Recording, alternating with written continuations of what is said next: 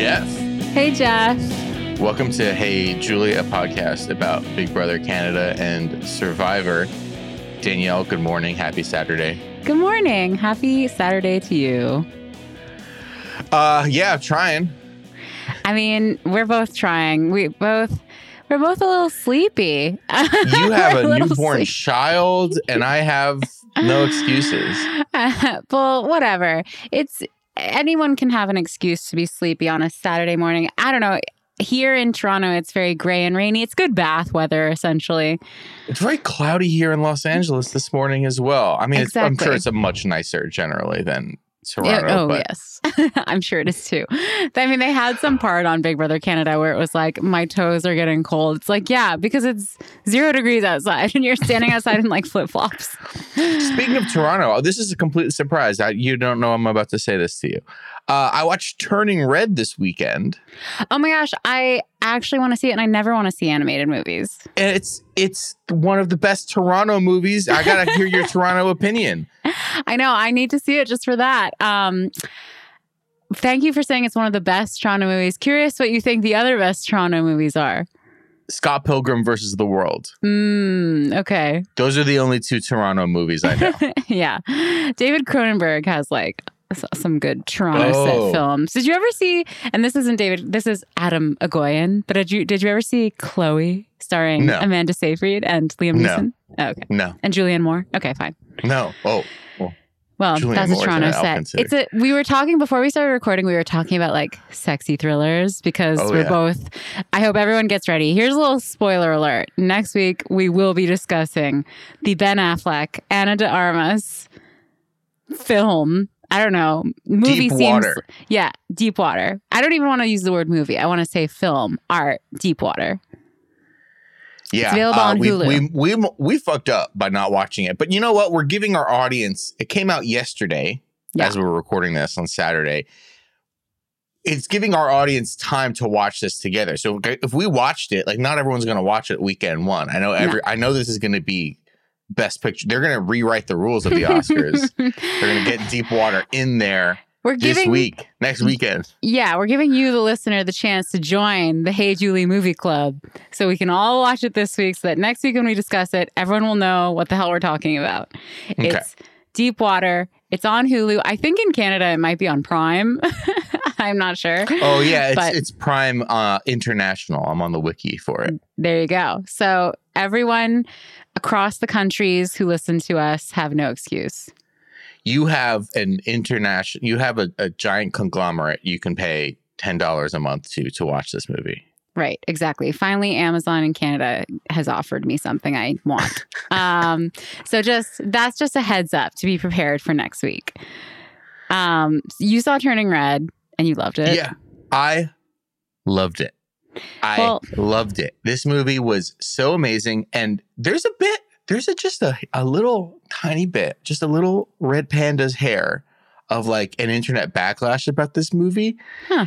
And any single person who's doing it is like instantly self-owning themselves because is it because it's like saying teenage girls are too horny or something? They're not even that horny in it. They like a boy band. Right. It's just because one of the metaphors of the movie is like quite openly like getting your period and turning into a woman. Many men and like more conservative people are like, well, of course, children can't watch this completely natural thing that happens to every Don't let young them know. woman. Don't let them know. Yeah, and like so, there's the whole like woman thing going on of like, we can't watch women doing this. Oh my God, what are we going to see? A movie about men masturbating, honey? Every movie until 1996 was about men masturbating. Yeah, and still many are. And whether then there's it's like literal or metaphorical. Okay. Yeah, exactly. Deepwater. I bet you Deepwater's about that. And then there's like a subtle racist thing too of like, because it's about double Asian whammy people, you know, it's just like, oh, it's like they're pagan rituals. Like they're just non-Christian rituals. You know, they're from they do these like rituals or whatever that are related to the fucking fact that she turns into a panda. Like, it's not even like it's not even connected to any sort of real like Asian religion. It's just like, oh, they do these like rituals in the movie. It's like, because God forbid the Christian children see like people chanting in a different language. I don't know.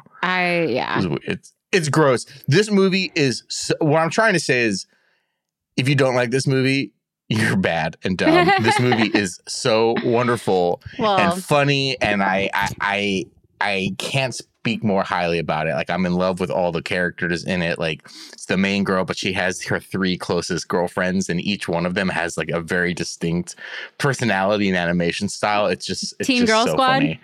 Basically, yeah, 100%. It's great. Well, that's funny because what you say about Turning Red is how I might feel about a certain film I watched last night called West Side Story, directed by Steven Spielberg. Stevie Spiels. Parentheses, we will be talking about Big Brother a little bit and Survivor later in the show, but I guess we're doing movies first today. Well, I guess it was top of mind just because for me, it's the reason I'm tired. I don't stay up late. I go to bed these days at 8:30 because that's when the baby goes to bed. So I'm just like, I got to get these in while I can. And last night, I made an exception for a 8-hour-long film called West Side Story. I swear, we started this movie at 5 p.m. and didn't finish it till 10:30. Like, how long was this movie? I had to stop it many times. There were of course. Some pauses. Yeah, I had to pause. You know, we had to eat some pizza, drink a margarita. I call it a margarotni after my dad. A margarita. But, you know, we had some pauses, but still, it took a long time. This is a long film. But you know what? Every moment was beautiful. It's a great film. Why? The music, the dancing. Yeah. The music and dancing was in another movie called West Side Story. Okay, but here's my thing. And listen, I'm just saying, I'm going to be completely real with you. I might make a TikTok about this too. But the reason that your TikToks are blowing up. Yeah, exactly. But the reason everyone's like, why do they have to remake this? This movie already exists. Everyone, me. That's what I said. I know. I'm literally talking about you. Good. When you say that, guess what? Cameras have evolved. Filming techniques have evolved. Now we can zoom in closer and we can go wider. For that reason alone, they should have remade the movie. We got lenses now, folks. For that reason alone, now we can see the dancing way better. And for that reason alone, yeah, I think they should have remade it. I'm fine with it. So don't bring me that shit. What did you think of Ansel? Okay, so everyone hates Ansel, and I think Ansel's probably a bad person. I don't know all the details about his real life drama. I thought he was really good in the movie. Wow. I think I know. You he was good.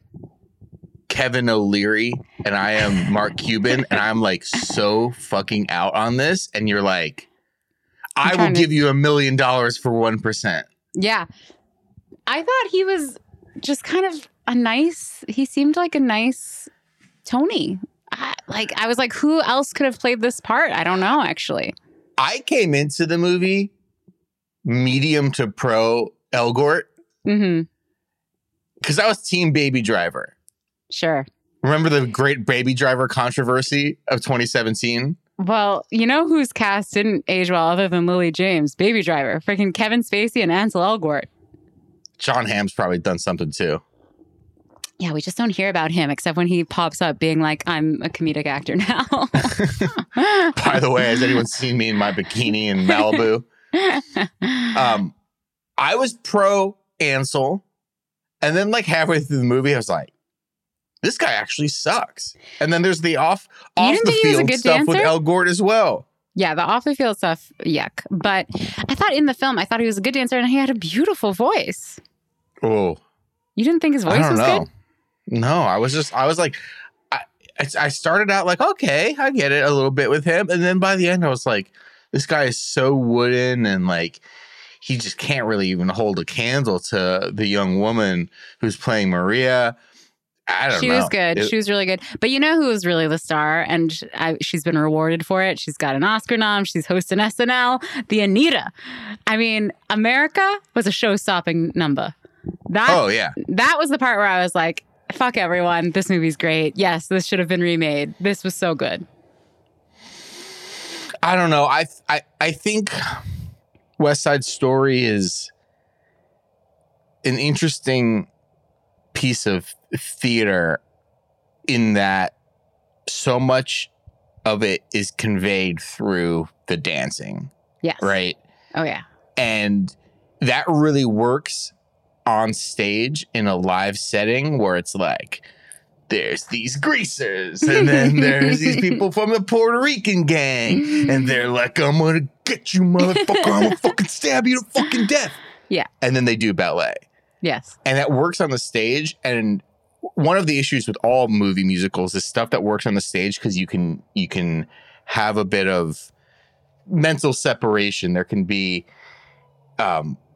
you can imagine things. You can leave things up to the imagination. Once you put things on film and they're actually on a dock, on a pier, on the west side of New York, overlooking the Hudson, or they're actually in a warehouse, or they're actually at the school gym or whatever. Once you put something in a real setting and they're like, I'm gonna stab you, motherfucker. And then they dance, you're like, what? No, and that's how it was to me. And I love musicals. I was listening to Little Shop of Horrors before we turned on to, like, I love musicals a lot. Yeah. So, I don't know, just something about West Side Story, like, you can't.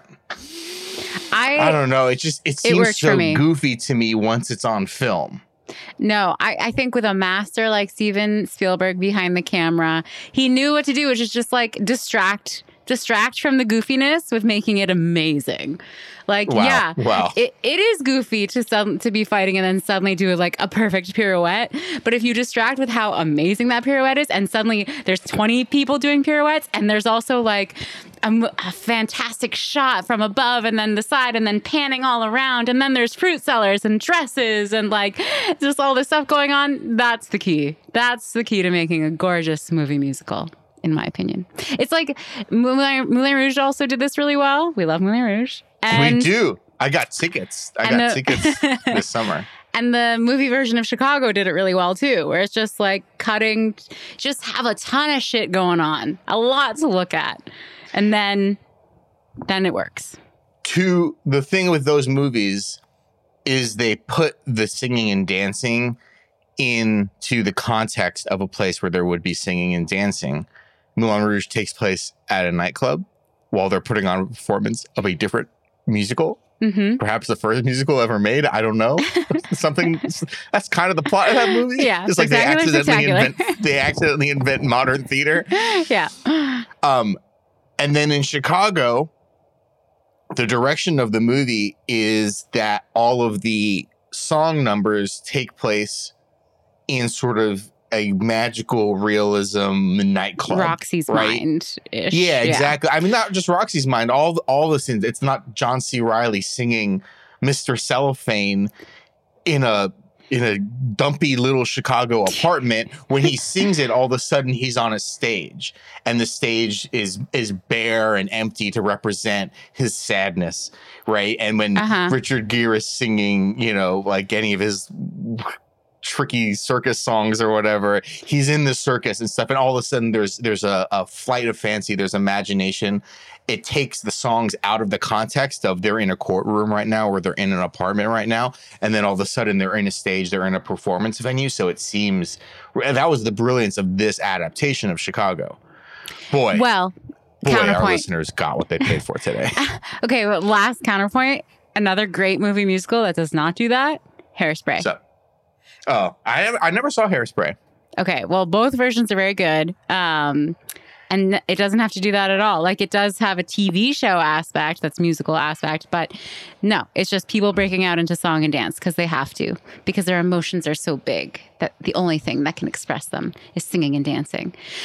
Anyway, I loved it. Team West Side Story, Team America. But so let's switch gears and talk about Canada. Big Brother Canada, specifically. I Want to Be a Canadian. Brett did not watch any of the episodes this week. This is true. So not for lack of trying, however. I had been trying desperately to watch it because I've been following everything that's going on. Yeah. And I'm like, this week, the episode's going to be lit. My Own Worst Enemy. Lit. Yeah. Great song. I don't know what's going on. I've tried on multiple computers. I've used all sorts of different VPNs. I cannot different browsers, my iPad, my computer, this, that. I cannot get these fucking episodes to load anywhere. I don't know how to watch these episodes. They're really It's not for lack of trying, folks. I'm a tech savvy dude. You're a tech whiz, I would say. Yeah, a little bit.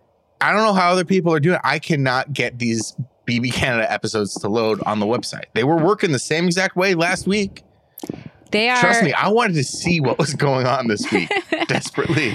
They are treating Big Brother Canada as their crown jewel, and you are just a filthy cat burglar from the States trying to get your... Yeah, just another American trying to colonize what isn't his. Yeah, exactly. Well, so basically the weight falls on me this week to explain what happened. Flashbacks to the movie where she had a tumor that did karate. Wait, what? What was the movie from last summer? Tumor did karate? She had like her like dead brother was in her skull. Malignant. Don't even. Oh my God. Malignant is the best film. It's available on Crave for free in Canada, FYI. So, I mean, here's the thing. What this week can be boiled down to, Kyle is bad at Big Brother. Like, that's pretty much the theme of the week. So I didn't understand. I watched the episodes and I did not understand his reasoning or motivations for doing anything that he did. The only thing that can explain it is HOH-itis, right? Like, that's what it seemed like. Yeah, it's a mixture of like too much power and too much paranoia that seeped into his little lizard brain. But so he first nominates Steph and Moose for, those are his initial nominees, okay? And he does it after he basically tells Steph that he's going to put her up and his reasoning is that Moose said that she's been saying that she's going to come after him. She fights this tooth and nail. And this clip has been like going around online too, where she like brings Moose into the HOH room to be like, how dare you? I was not saying this, like confronting him over I actually watched a bit of this on the live feeds. Yeah. Interestingly enough, the live feeds do work for me. That's so weird. So as long as I'm watching the live feeds and then hacking into the studio to watch the main episodes, I don't see anything that's in the main episodes. I can watch the live feeds all I want to, I guess. Right.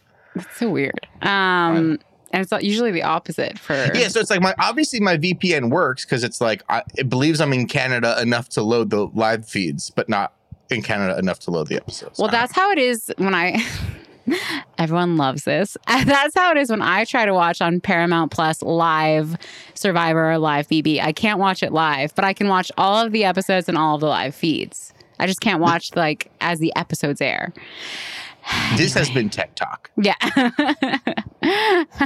Anyway, so as Steph is confronting Moose in front of Kyle in the HOH room, we get Kyle's like inner thoughts via diary room where he's like, I thought Moose was on my side and in my alliance, but seeing how good of a liar he is and how well he plays off Steph being mad at him, suddenly I don't like him anymore and I'm suspicious of him. So you know what?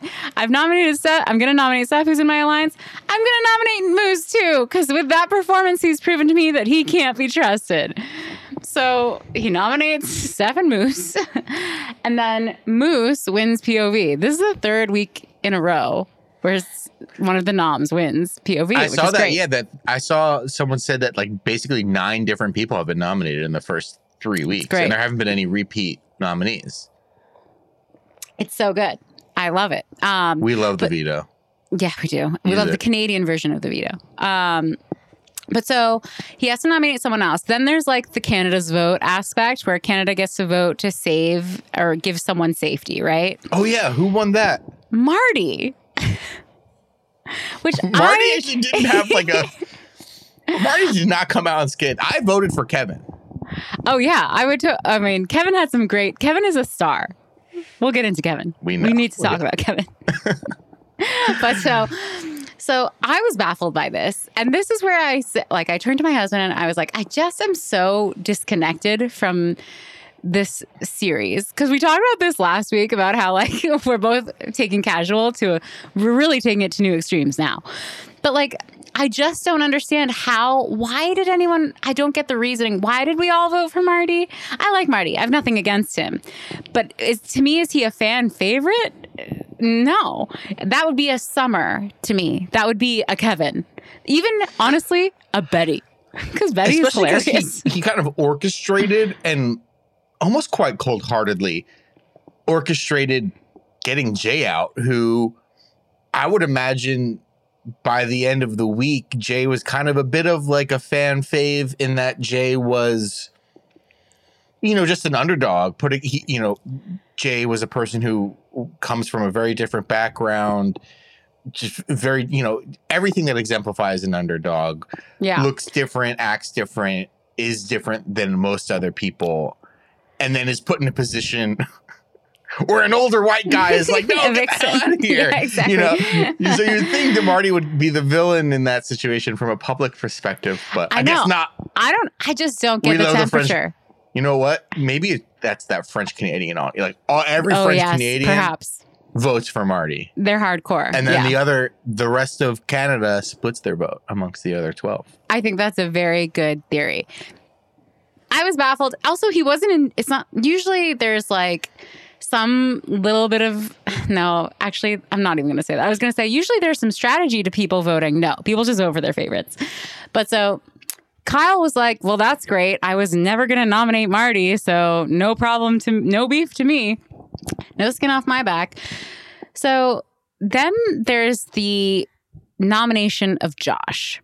And first of all, I'm not entirely sure how this came about, but I will say Kevin, our fave, now let's get into him, is playing absolutely gorgeously, except for with Betty. But it doesn't really matter because Betty has no pull in this house. But so Kyle gets like his HOH Wendy's date, and he brings Kevin to be his buddy. My man getting the French fries. Yeah, exactly. Getting the Baconator. Getting a Frosty. He literally has a line where he is like, well, so Kyle, this is the HOH-itis.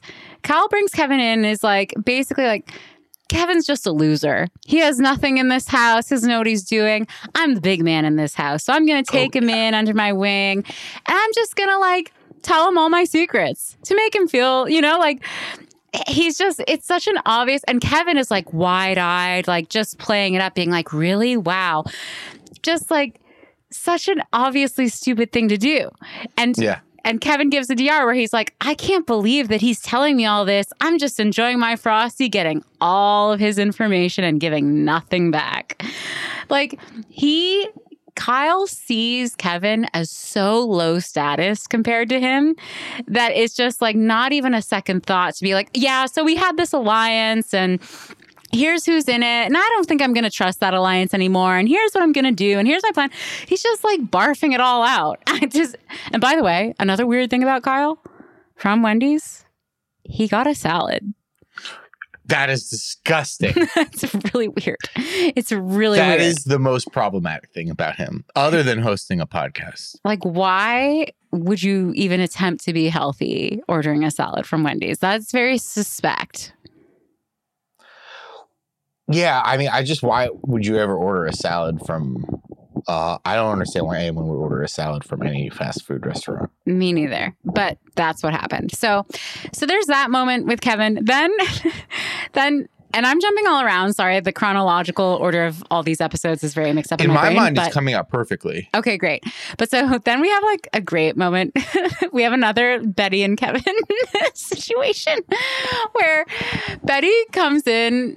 I think it's after Josh is nominated, I'm pretty sure, where Betty goes into Kevin's room and is like, listen, you need to tell me right now, like, whose side are you on? What side are you playing? Because you're just playing the middle and it's disgusting. And Kevin's like, listen, I didn't know what side I was on, but now I think I'm going to choose this side. And like, it's good that you're acting like you hate me. And Betty's like, I'm not acting like I hate you. I do hate you. Like, she just hates him so much. It's such an amusing, I almost wish these two would be our final two because it's just such an amusing relationship. And so he's like, Kevin's like, you know what? I finally had enough. Yeah, here's my game plan. He doesn't tell her that much, but he's like, here's the side I'm leaning towards. And also, if I win, I'm gonna come after you. And she's like, how could you? How? She's so mad that he would say that. He's like, you're telling me you hate me, and then like, you always come attack me. Yeah, I'm gonna come after you. And she's like, oh, you're disgusting. Like they just have this like I actually think they maybe should get married. Like, it's just like this very old time. It's like from a sitcom where they like don't like each other, yet there's this invisible pull that they have towards each other. Chemistry, yeah. Yeah, exactly. So there's a great scene of that. Then we have let me look at my notes. So there was just another Kyle mess up.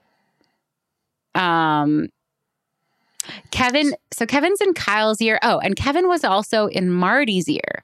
So that's the thing. Marty was sort of like the key to getting Josh put up. And he would have been the key to getting Josh voted out. So it ends up being Steph gets voted out in a blindside. Yes. So from my kind of Twitter, Reddit perception of things, everyone sensed that Kyle wanted Stephanie out. And, okay, maybe I'm getting this wrong. It was a blindside to Stephanie because Stephanie thought that everyone hated Kyle by this point, so they would be voting out Josh. But instead they voted out him because they do hate Kyle. Everyone hates Kyle for sure. Yeah, no, everyone hates Kyle. But Gino, Steph, and JC are in. It's kind of like the opposite gender version of the love triangle we had last season, where they're like they all kind of like each other, and we're working together. So they were going to say, and they did vote to save Steph. They were not in on the plan, whereas everyone else, and I think I correct me if I'm wrong. Everyone at Hey Julie BB on Twitter, but it seemed to me like Kevin got into Marty's ear as well to be like, why should we do what Kyle wants? Here's Kyle's plan. Josh should stay. Like, why would we do Kyle's work for him? Did Kyle want... My question is, did Kyle want Josh out or did he want Stephanie out? He wanted Josh out. Oh, okay. So it was... Okay, so it was a blindside to Kyle. Sorry. Yes, okay. It was. I got that. Yeah. And so Kevin really, at least the episodes made it seem like he was sort of in everyone's giving him this information. He's doing a good job hiding who he really is, which is an evil villain, and acting like just big, wide-eyed, dumb old Kevin, who everyone can tell their thoughts and hopes and dreams to. So he's not paying attention. No, he's just enjoying his one ear out the other with that dummy. Yeah, and what's he going to do about it? He doesn't have anyone in the house. He's just a poor little pathetic loner. So, also, that's pretty much all I have. The only other thing I wanted to note was that, like, Summer, when Josh gets nominated, Summer is so pissed. Summer just has, like, an incredible... She's, like, obviously very different from Marianne on Survivor, but she has the same sort of, like, undeniable charisma. And I just really love Summer. She gets really talk about Marianne eventually. Oh, we will. That's next. But she just gets really mad that Josh gets nominated, and she just immediately is telling him, like, I'm going to 1,000%, I'm going to whip the votes. There's no way your ass is going home. Like, I'm going to take care of this. I just thought to myself, same as I thought last week when she was having a nice little chat with Kevin after he had his fight with Betty. I was like, I wish Summer was my friend. She makes these people feel so good. She has such good social game. Like, even when you're in your lowest moments, if Summer's there telling you, like, don't worry, I'm going to make this right. I'm going to take care of you. It really feels very genuine and good. So just another note there. Oh, and then we have HOH, just to tie this all up. So we have this amazing blindside where Kyle, Gino, Jaisalyn, and Steph are completely out of the loop, didn't realize, dumbfounded. Then we have HOH, and Gino wins. So it's exactly what you want to happen, which is the smaller, not in on it side of the house suddenly has power. So, yeah, I see that here. The nominations have occurred. Not Spoilers, should we say what happened? Can we say But I'm not the television audience. Yeah. Yeah, I guess yeah, let's have a spoiler discussion. Who cares? Spoilers for nominations. So Gino nominates Marty and Jess, which I love. Yeah, which is great. We got to see Jess back against the wall. Got to see exactly Jess doing her thing. My question is, so wasn't there like a 3-person deal between Gino, Marty, and Kyle? Like, weren't Gino and Marty like super tight? French it's connection? Over. It's over. I mean, if there was, it's definitely dead in the water now. I think Jess because is Marty pretty orchestrated safe. getting at Stephanie. Well, Marty knew he was the swing vote for whoever was going to go home, and he decided to go with the house and cement the blind side. And why is Gino not targeting Kyle, or is Gino because realizing Gino that and Kyle, they're cool. They're cool because they both wanted Stephanie to stay. Yes. Interesting. Oh, so Kyle's not going anywhere this week. No, Kyle's not in danger this week. Unless if he somehow, I mean, if his true chaos comes out again and for whatever reason he pisses off Gino, but I don't know why. I don't know how that'd be truly insane. Wow. No, it's right now, from what I can tell, it's Kyle, JC, and Gino against the world. Interesting. And I don't think it's like Kyle, JC, and Gino are in like a tight alliance. I think it's just that like they were the ones who didn't know what was going on. So who else do they have? Yeah, gotcha. Well, it would have been nice to watch all of these things. Yeah, it's nice, but it's also, even as someone who watched it, I found it very confusing. You and I are old. We need... I need a graph showing me. You need to explain. Who's talking to who and who did what and why. You need the American style reality TV where they show every time they go to commercial, they like, later in this episode, here's something that happened coming out of commercial. Here's what just happened. No, seriously, for Big Brother Canada, I actually watched the last time on Big Brother because I'm like, wait, I do need a reminder. What happened? Please tell me. Like those 2-minute recaps at the beginning, I'm like, no, I can't fast forward this. I need to know. But so it was a very explosive week, and I love that the power went the opposite way. That's really fun. It also came down to Betty, Gino, and I forget who else to win HOH. And I was just dying hoping Betty would win. I thought it would be so amazing.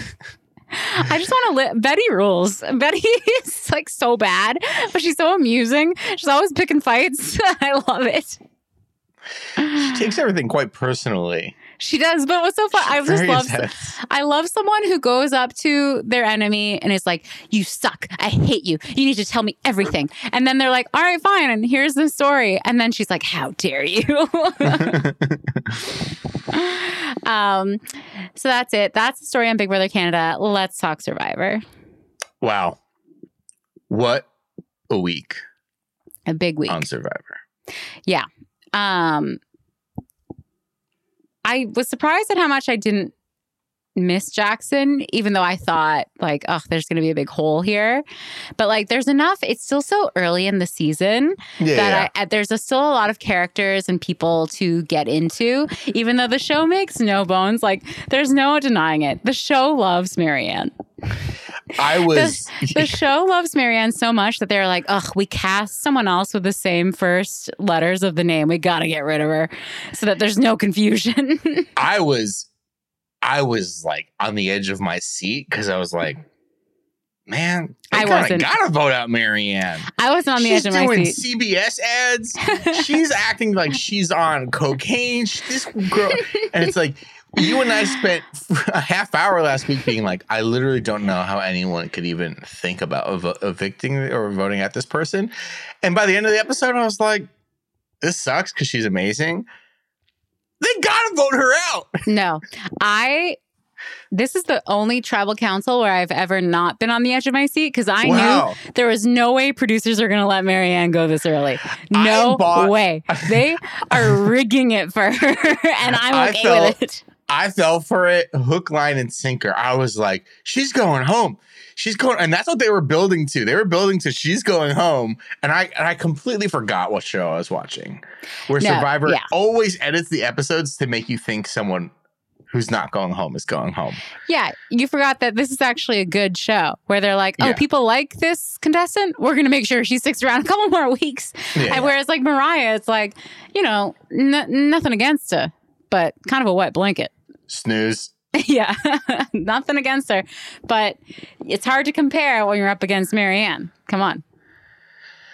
Yeah, I mean, I guess it's also the sort of thing where it's like early in the game, you might deal with a more annoying, less trustworthy person who's actually like interested in like helping out around the camp and actually interested in doing the competitions and stuff. And it just seemed like Mariah was like was just kind of sit around and be like, I'm a mother. Right. Yeah. As a fellow mother, we got to have more going on for us than that. Especially to compete with a young, hot Marianne, who's like, Marianne, here's the thing. This was like a conversation on journalist Twitter last week. And if you didn't see this, you're living a better life than I am. But it was this whole thing of like personal brands and how should journalists have personal brands or not, right? They do. They do. There's no denying that they do. Ever since Barbara Walters showed up with a microphone to New York City, every journalist has had a personal brand. Which, by the way, did I ever tell you I read her autobiography, Barbara Walters? No. Theme of this episode, horny. Whoa!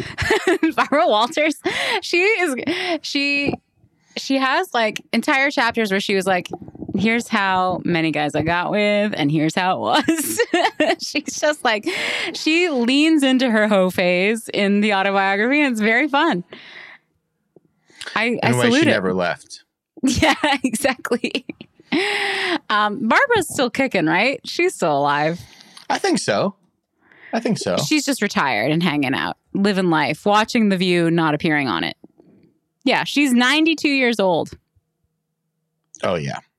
Anyway, so I think that's applying to the Survivor cast this season as well, where it's the Marianne show. Marianne knows her personal brand, or maybe she doesn't know, but she is just so completely about it. You know, she's talking to us about her lack of a love life.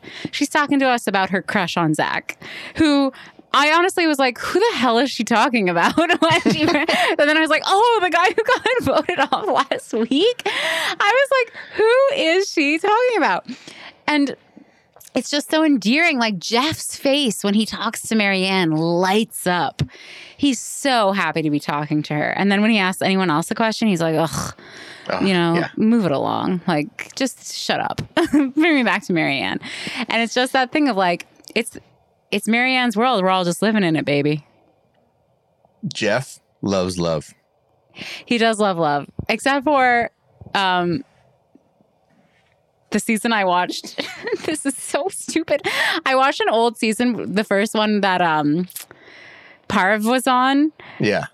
And a contestant talks about how in love he is with the blonde contestant, and Jeff mocks him to his face because the blonde contestant was not in love with him. I know that this is like, no one understands what I'm talking Jeff about. That's Jeff standing up for a woman put in a hard situation. That's Jeff being the bartender and like slipping the note and being like, ask for a 7-Up if you need me to call the police. Exactly. But it's just very amusing. There were other people in this episode. I have a couple notes about other people. Oh, absolutely. One thing I think we need to call out is that Jenny and Chantel are afraid of crabs, and so am I. I did not like the way. Oh, no. I did not like that. Hermit crabs are horrid. I couldn't believe they were picking it up. It was disgusting. I mean, I'm proud of them. They provided for the family. They went out and they hunted and they gathered. I love Queen Jenny. Me too. Mike was all about it. Hi is vegan. Not vegan anymore. Yeah, exactly. What are you doing going on this show, buddy? That's the thing. It's like, I couldn't believe what I was hearing. Because at first I thought maybe he was just vegetarian, which already is tough on this show. And then I was like, oh, I guess these must have been the first seasons where they don't give them any rice, right? Like this is before they would always give them rice. Yeah, I guess they would get like some sort of ration of it. But now it's just like, you can starve, bitch. Okay. So I can sort of see, since he didn't realize that, I guess he was like, I was just going to live off of the rice. But yeah, this is a tough show to be on as a vegan or vegetarian. Like, I read a little bit of Eating Animals by Jonathan, what's his name? Safran Foer? Yeah, something like that. And it's beautiful, and it made me immediately want to stop eating animals. That's why I had to stop reading it. But I just don't know how you can be on Survivor and do that. It's just your body's going to shut down. As someone who eats all creatures, all of God's creatures I eat, I still struggle with it. Like, because I love watching videos of all animals. I know, I love animals. All animals. I saw a video of someone cooking. They didn't even kill the crocodile. Like, they were just someone eating crocodile or alligator meat or whatever. And it had all been like cut and like they didn't go out and kill it. It had already been cut and stuff. And this person was just preparing it. It was on TikTok. And I'm like, leave the alligator alone. It is a fucking alligator. I know. It's a fucking dinosaur that would snap your spine, snap your skull like a grape. Totally. No question about it.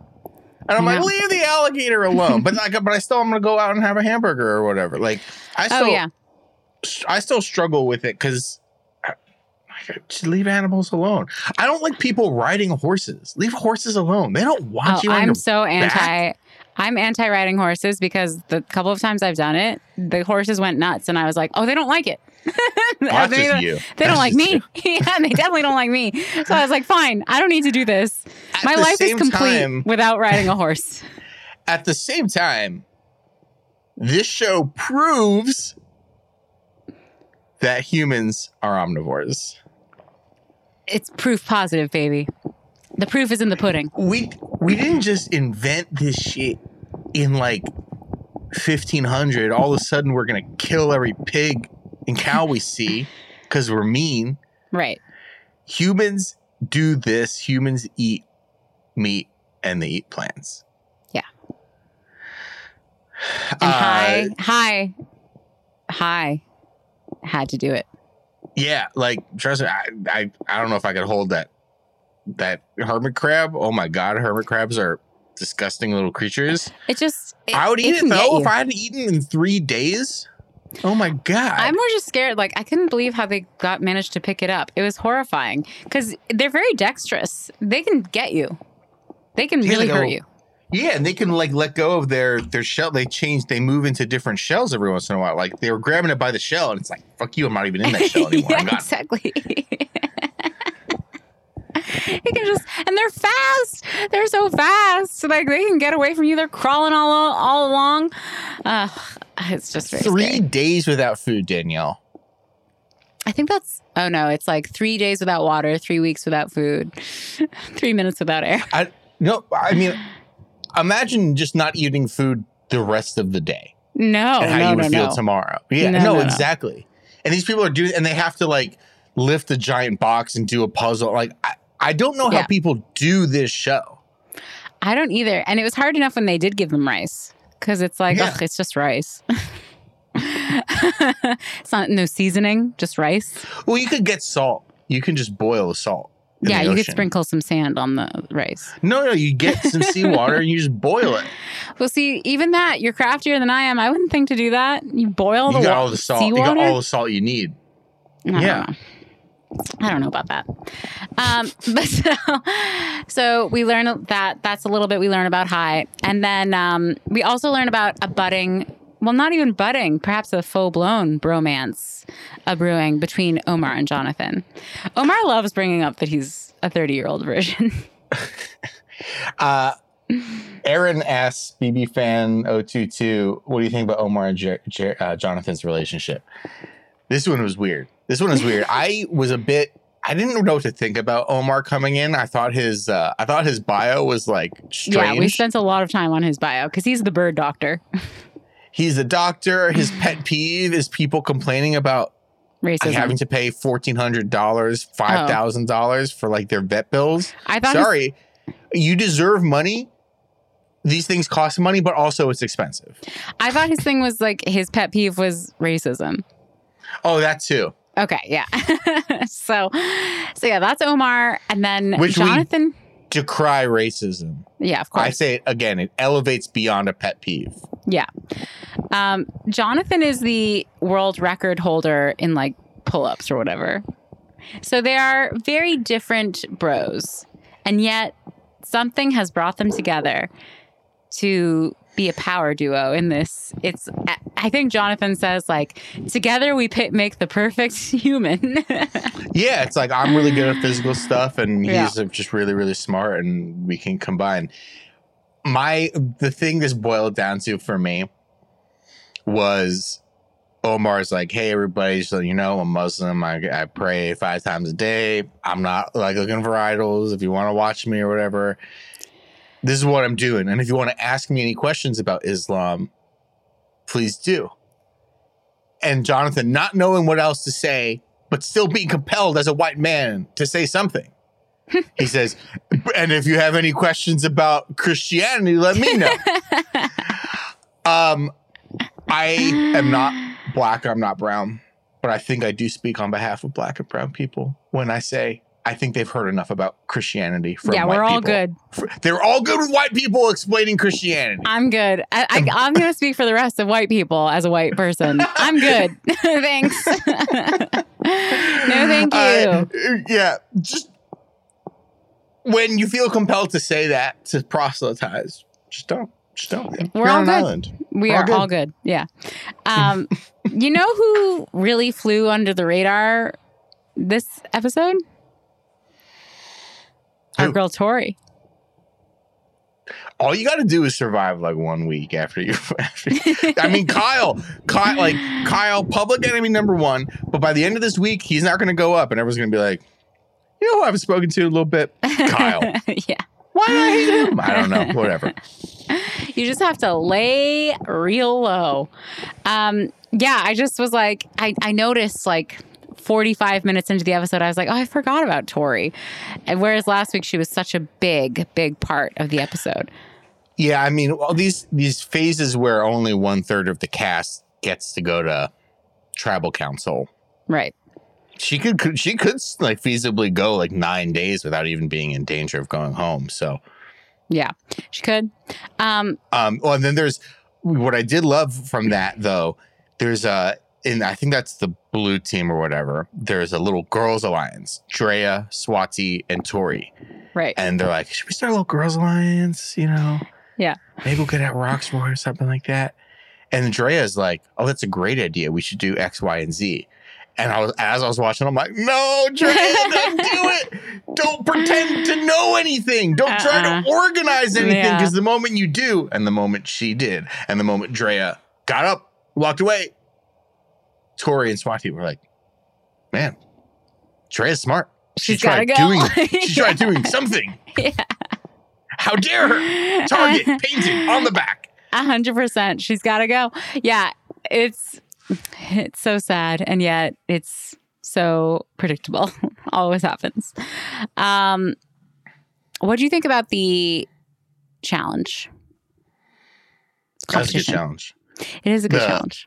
Well, yeah, the blindfold ones are always good. They're always good. It makes you realize how bad you are at speaking, giving directions, because how words like there, here, don't mean anything to a blind person. 100%. Let me ask you something, Brett. Something personal.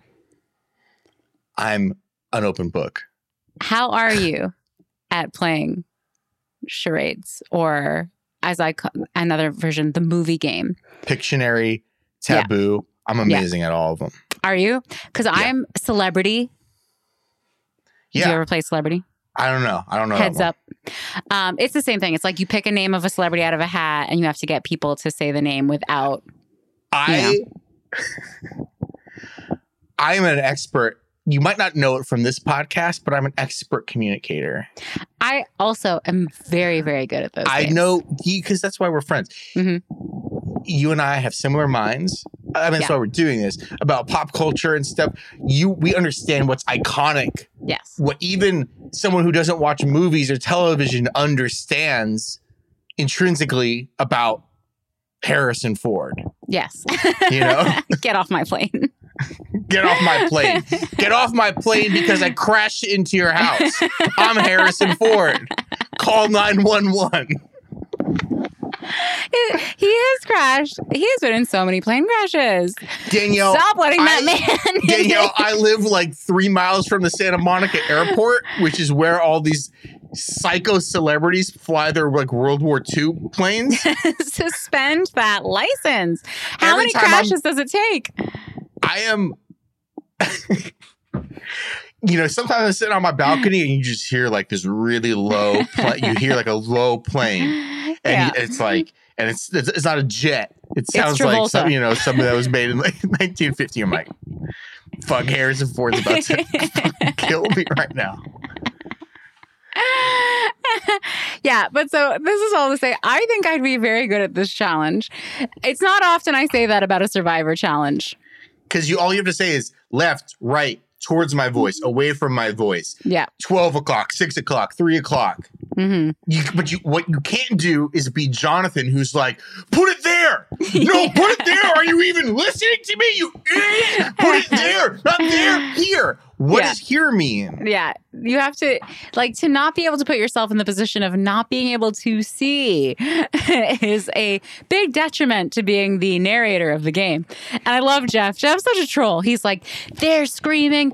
I'm screaming. Everyone's yelling. It's pure chaos out here. Can they hear each other over my narration? Probably not. It was very funny. Jeff is incredible. I especially in the last couple of years, as I've readopted Survivor back into my life, there's been a lot of kerfuffle. There's been a lot of movement in the ranks of professional NFL commentators. Mm-hmm. Folks left Fox to go to ESPN. Wow. I need to hear Jeff calling an NFL game. I think he'd be good at it. He'd be funny. He'd be dry. He'd be like, oh my God, this person just scored a touchdown. He'd be great. Yeah. Are you allowed to be fun when you do that job? Oh yeah, absolutely. Oh, that's fun. Well, then I should be doing that job.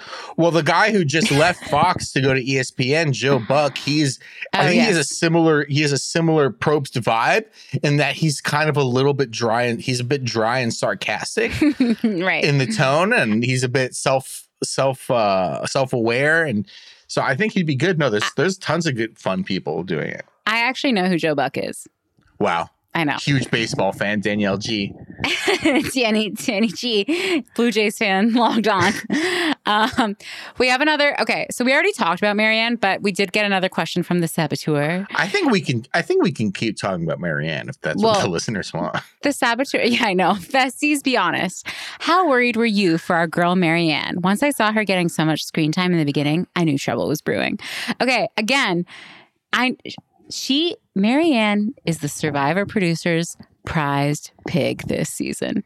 She is their gold ribbon swan. They are not going to let her go before the merge. That's my prediction. Sorry, not predicament. Yeah, I mean, Saboteur, I fell for exactly what you fell for.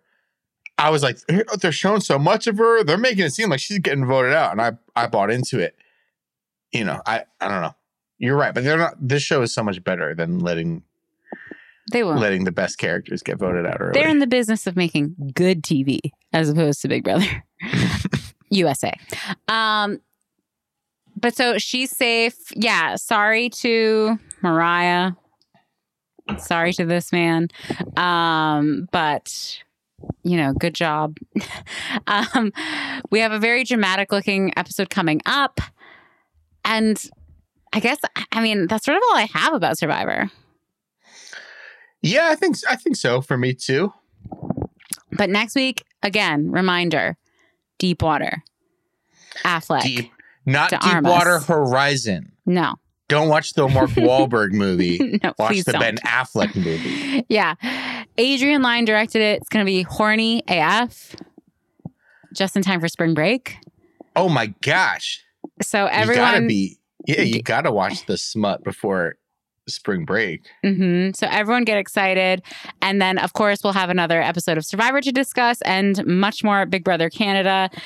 Hopefully Brett finds a way to watch the episodes because it's a lot of pressure for me to cram all of my memory of the episodes into one cohesive narrative. I'm sorry, Danielle. No, you did a great job. Thank you. You know what? The nice thing is I don't think anyone will hold me accountable if I messed up. I think our listeners are very understanding. I think, I would even imagine more people are probably watching Survivor than Big Brother Canada. Yeah, I think that's fair. But again, it's hard to watch Big Brother Canada, even if you have a fucking VPN, as outlined by me. And I live in Canada and it's hard to watch. So there you go. I'm looking right now, 9% of our listeners come from Canada. So I would imagine, do we have any random, from random countries? Like, are German people listening to us? Germany is 4th on the list. What? Every other country is less than 1%, but it's 4th on the list. Wow. Top 5. Hit me. USA. Yeah, number 1. Canada. You got it. Philippines. No. UK. That's 3rd place. Australia. That's like 7th or 8th place. So we got Germany, which is 4th place. Okay, so I got the top 4. So what's 5th? Israel. Shout out to the Israeli homies. Yeah, shout out. Gal Gadot. Shout out Gal Gadot. Well, thank you all to all of our listeners from any place you reside. We appreciate it. And you can always tweet at us at HeyJulieBB on Twitter or email us HeyJulieBigBrother@gmail.com. Less than 1% of people come from the Ukraine to listen to us, but we're rooting for you, Ukrainian listener. 100%. One of you. Thank you. Yeah, thank you. We hope all is well. Hey, what a fucking bummer. I'm trying to have a message of hope. Yes, justice for Ukraine. I don't know what to say. Thank you all so much for listening. We'll see you next week. Bye, Julie. Bye, Jeff.